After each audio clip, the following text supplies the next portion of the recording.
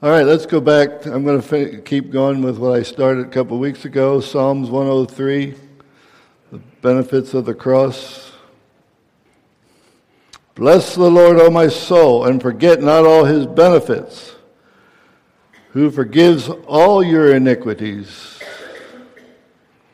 Who forgives all your iniquities. Did you notice that? It says all of them, not just some of them. You know, every time the devil comes and reminds you of something you did wrong years ago, it's forgiven. And it's amazing how he points certain things out to you. You know, certain things he don't bother you with. But there's certain things that he likes to keep bringing up. But the Bible says he forgives all our iniquities. And he heals all our diseases. And again, as I said back then, you know, I don't know why so-and-so didn't get healed. All I know is the Bible says he heals all our diseases. And so as long as I live, I pray that I'll believe and keep believing. And when I pray for you, I'm going to believe that you're going to be healed. And I don't think that you would come to me for prayer if you thought I didn't believe it. And so we all need to believe. You know, that's not my job to heal. It's my job to pray. It's my job to bring you to Jesus, who redeems your life from destruction. We talked about that last week, or 2 weeks ago. Who redeems your life, who bought back your life. Your life when you sinned, when you were born, when Adam and Eve sinned, your life was taken from you. In reality, that perfect life that we could have had was stolen from us, and the Bible says that Jesus bought all that back. He restored our relationship to Christ like it was before Adam and Eve sinned. Do you understand that? When it talks about redeeming, buying back your life, he restored you to what we once were, even though sometimes you don't feel that way. But that's why we need to keep believing. Today I want to talk to you about who crowns you with loving kindness and tender mercies. Tender mercies. Who crowns you with loving kindness and tender mercies. What is a crown? A crown represents authority. God gives us authority. Nobody else can give you authority. Only God can give you authority. You understand that? And I'll try and explain that as I go. You say, well, my boss can give me authority. Well, but God can take it away from you. In Matthew 7:28, it says, Jesus walked and taught with authority on the earth. And it says, and so it was, when Jesus had ended the saying, that the people were astonished at this teaching. For he taught them as one having authority, and not as the scribes. All authority is given. Do you realize that? All authority is given. We don't earn authority. By our faithfulness, yes, maybe we are doing a good job. Sometimes we gain authority, but in reality, and even then, it's authority is given. Somebody has given you authority. Matthew 28:18, just before the Great Commission, Jesus said, all authority has been given to me in heaven and on earth. Just before Jesus washed the disciples' feet, he said, Jesus, knowing that the Father had given all things into his hands, and that he had come from God and was going to God. You see, Jesus knew who had given him authority. It wasn't some man, it was God who gave him authority. And the Bible says that God raises up and God can also bring us down. So in reality, if that's the case, then who gives authority? God, right? Authority is given. Authority can be taken back. Authority can be lost. Authority is given by God and God alone. You can have a position and a title and not have authority. Did that ever happen to anybody? You have a position and a title and not have authority. Nobody listens to you. You got a title, but what good's that if nobody's following? Somebody said if you're a leader and nobody's following you, you're just out for a walk, right? We know with a position we have responsibility. But sometimes people have the position of authority, and they don't have authority, because authority can come from God. Authority comes from God and God alone. Authority doesn't come from the way we walk, the way we talk, doesn't come from the way we carry ourselves. You know, sometimes there's people out there that walk around, kind of snooty, and, you'd think that they have all the authority in the world, but that's not what brings authority. Authority comes from God. Remember, Jesus, when he preached, when he talked to the people, they said, "Who is this man that he has such authority?" Better follow my notes so I get out of whack here. Jesus walked as a lamb. So it's not the way you walk, is it?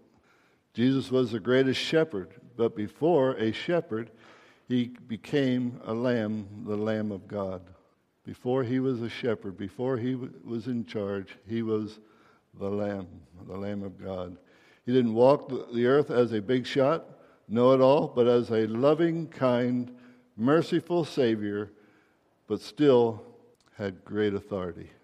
Everyone who knew him knew he had authority. Sometimes those who don't have a position but know God have more authority than those with a position. How about that? I'll bet you in many of your homes, most of you wouldn't admit it, but in many of the homes, the Bible says God is the head. A man is the head, right? The father is the head. But I'll bet you in many homes, the wife carries more weight, not physically, but more authority in reality than the father does. Why? Because her relationship with the father. I remember years ago, when we were first being taught, they used to say you get the lady on fire, the kindling on fire, and the old log will eventually get burning. And there's just something about ladies that they're more sensitive to God. A fellow went to a pretty important businessman one time and asked him if he would join up with what they wanted to do. He said, "Nah," he said, "I don't think so." He says, "You want me to talk to your mother?" He says, "No, I'll do it." In other words, his mother, because of her relationship with God, had authority. Football players, how many times when they come on TV, they say, "Hi, Mom"? Do they ever mention their dad? No, it's always, "Hi, Mom." I know football players in Philadelphia. They make millions of dollars. Baseball players make millions of dollars. Who runs their finances? Not their lawyer, their mother. I can name them, but I won't. You see, it's that relationship with God that gives us authority. It's not our title. It's not who we think we might be. It's not how boastful we are, but it's how much we know God. In Matthew 8:27 it says, they said, after he calmed the wind, so they marveled, saying, Who can this be that even the winds and the sea obey him? Even the winds and the sea obey him. Who can this guy be that he has such authority? So why are we crowned? If authority comes from God, it doesn't come from a position. Why does the Bible say that we're crowned? He crowns us in this life so we can reign over sin and death. Over sin and death. Sin and death reign in our life until we came to Christ, but when we accepted Christ, grace reigns in us. In Romans 5:20b and 21 it says, But where sin abounded, grace abounded much more, so that as sin reigned in death, even so grace might reign through righteousness to eternal life through Jesus Christ our Lord. Grace reigns in us. We reign not by doing, but by receiving an abundance of grace. We need lots of grace in this life. Do you ever realize that? I need a lot of grace. Not just from Jesus, but from every one of you. From my wife. I mean, as perfect as I am. Just kidding. But we need grace every day. I need grace for other people. They need grace for me. We need all kinds of grace to keep us going in this world. We face people every day of our lives that maybe things don't click with, and God gives us grace for them. We reign by not doing, but by receiving an abundance of grace. Righteousness means right standing with God, and we only can get it through the blood of Jesus Christ. There's only one way that we can get right with God, and that's through the blood of Jesus Christ. It's the only way we can have any kind of authority is through the blood. Romans 5, 9 and 10, and they sang a new song saying, or Revelation, I'm sorry, "You are worthy to take the scroll and to open its seals, for you were slain and have redeemed us to God by your blood." Remember the last time we talked about the redemption? "Out of every tribe and tongue and people and nation, and have made us kings and priests to our God, and we shall reign on the earth." So we're talking about He crowned us as kings and priests to our God. He redeemed us out of every tribe and nation. Understand, a king reigns, right? And a priest connects us to God. A king reigns, a priest connects us to God. This is the whole point of this message today, and I want you to get it. Why we were crowned. God wants you to reign over sin and death in this life and help other people to reign over sin and death. God doesn't crown us so we can become big wheels, become world famous, have a great TV show. He's not against that. But God wants us to be humble. God wants us to be servants. God wants us to care about other people. Our care groups, I pray that our small groups aren't about ourselves, aren't about trying to please ourselves, but they're about reigning with God, trying to help other people pick themselves out of their problems. So I hope our small groups begin to look around and see people that are trodden down, that need help, and they need somebody to help pick them up. That's why Jesus crowned us, to help us reign so that we can help other people reign. You see, God doesn't want anybody to perish. So He has put us here for one purpose.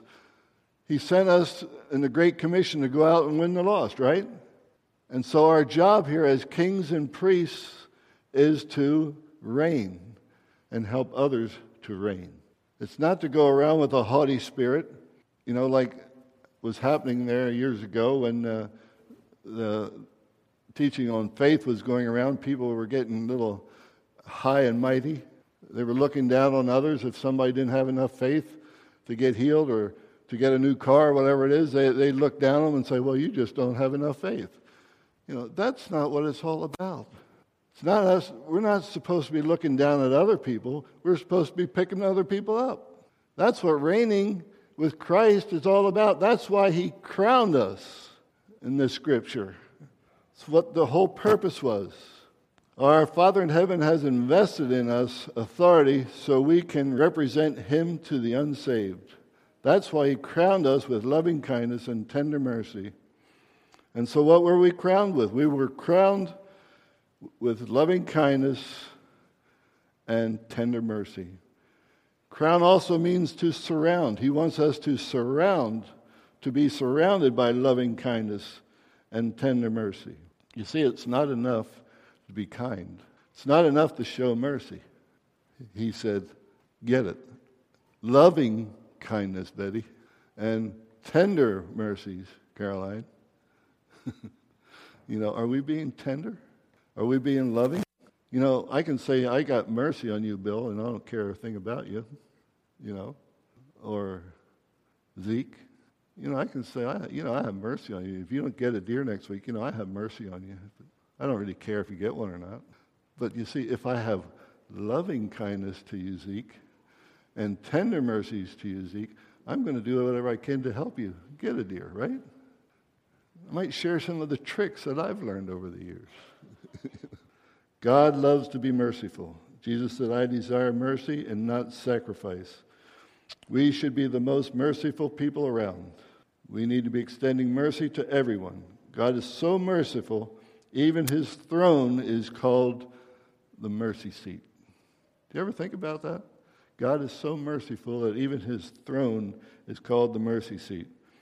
We're told in Hebrews, in a time of need, we can go to the mercy seat. David pleaded for mercy in Psalms 25:6. He said, "Remember, O Lord, your tender mercies and your loving kindness, for they are from old." In Psalms 40:11, he says, "Do not withhold your tender mercies from me, O Lord. Let your loving kindness and your truth continually preserve me." You see, this was all after David had committed adultery and had her husband killed. He couldn't build the temple because he had shed blood. And he was pleading with the Lord to have tender mercies on him. "Have mercy upon me," in Psalms 51:1. "O God, according to your loving kindness, according to the multitude of your tender mercies, blot out my transgressions." Confessing the sin of adultery, David understood he received an abundance of grace. He understood he received the gift of righteousness. He knew the authority of God that God gave him could be taken away. You see, David was given authority, but God took some of it away from him.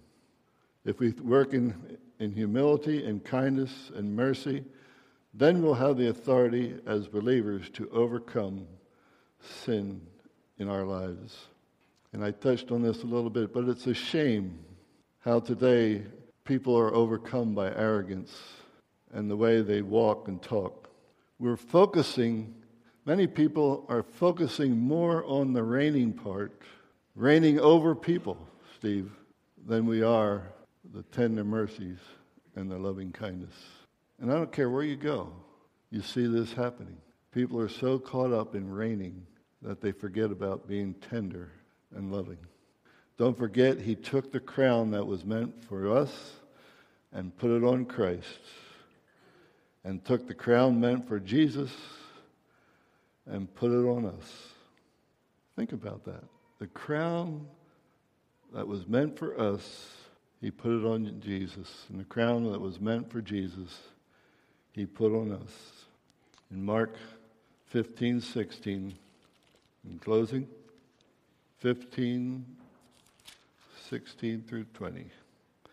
Then the soldiers led him away unto the hall called Praetorium, and they called together the whole garrison. And they clothed him with purple, and they twisted a crown of thorns and put it on his head. They clothed him with purple. Purple is a color of royalty. And twisted a crown of thorns and put it on his head. Have you ever fallen into a briar patch? Have you ever been hunting and you went through those prickly bushes, raspberry bushes, whatever kind of bushes you might have run into, nettles, all kinds of things out there that can hurt. But they took these thorns and they twisted them around, made a circle, crown out of them, and they just pulled them down over his head. Can you imagine that? Talk about pain. He took that crown so that we could have his crown. And it's our job to take his crown and show tender mercy and loving kindness to whoever we run into. That's all he asks of us. He says, "Look what I've done for you. Can you do this for me? Can you take this crown and show loving kindness and tender mercy?" The King of the universe took our crown and made us to become kings and priests. Why again are we kings and priests? So we can connect people and God. So we can connect people to God. That's what it's all about. That's what it's all about. It's not about me. It's not about you. It's about connecting people to God. So if we can remember that in closing, we'll have all learned something today. Father, I thank you this morning for your word. I thank you, Lord, that you love us. I thank you, Lord, that you've crowned us with tender mercies and loving kindness so that your kingdom would reign on this earth. Thank you, Lord. Bless these people this morning. In Jesus' name, amen.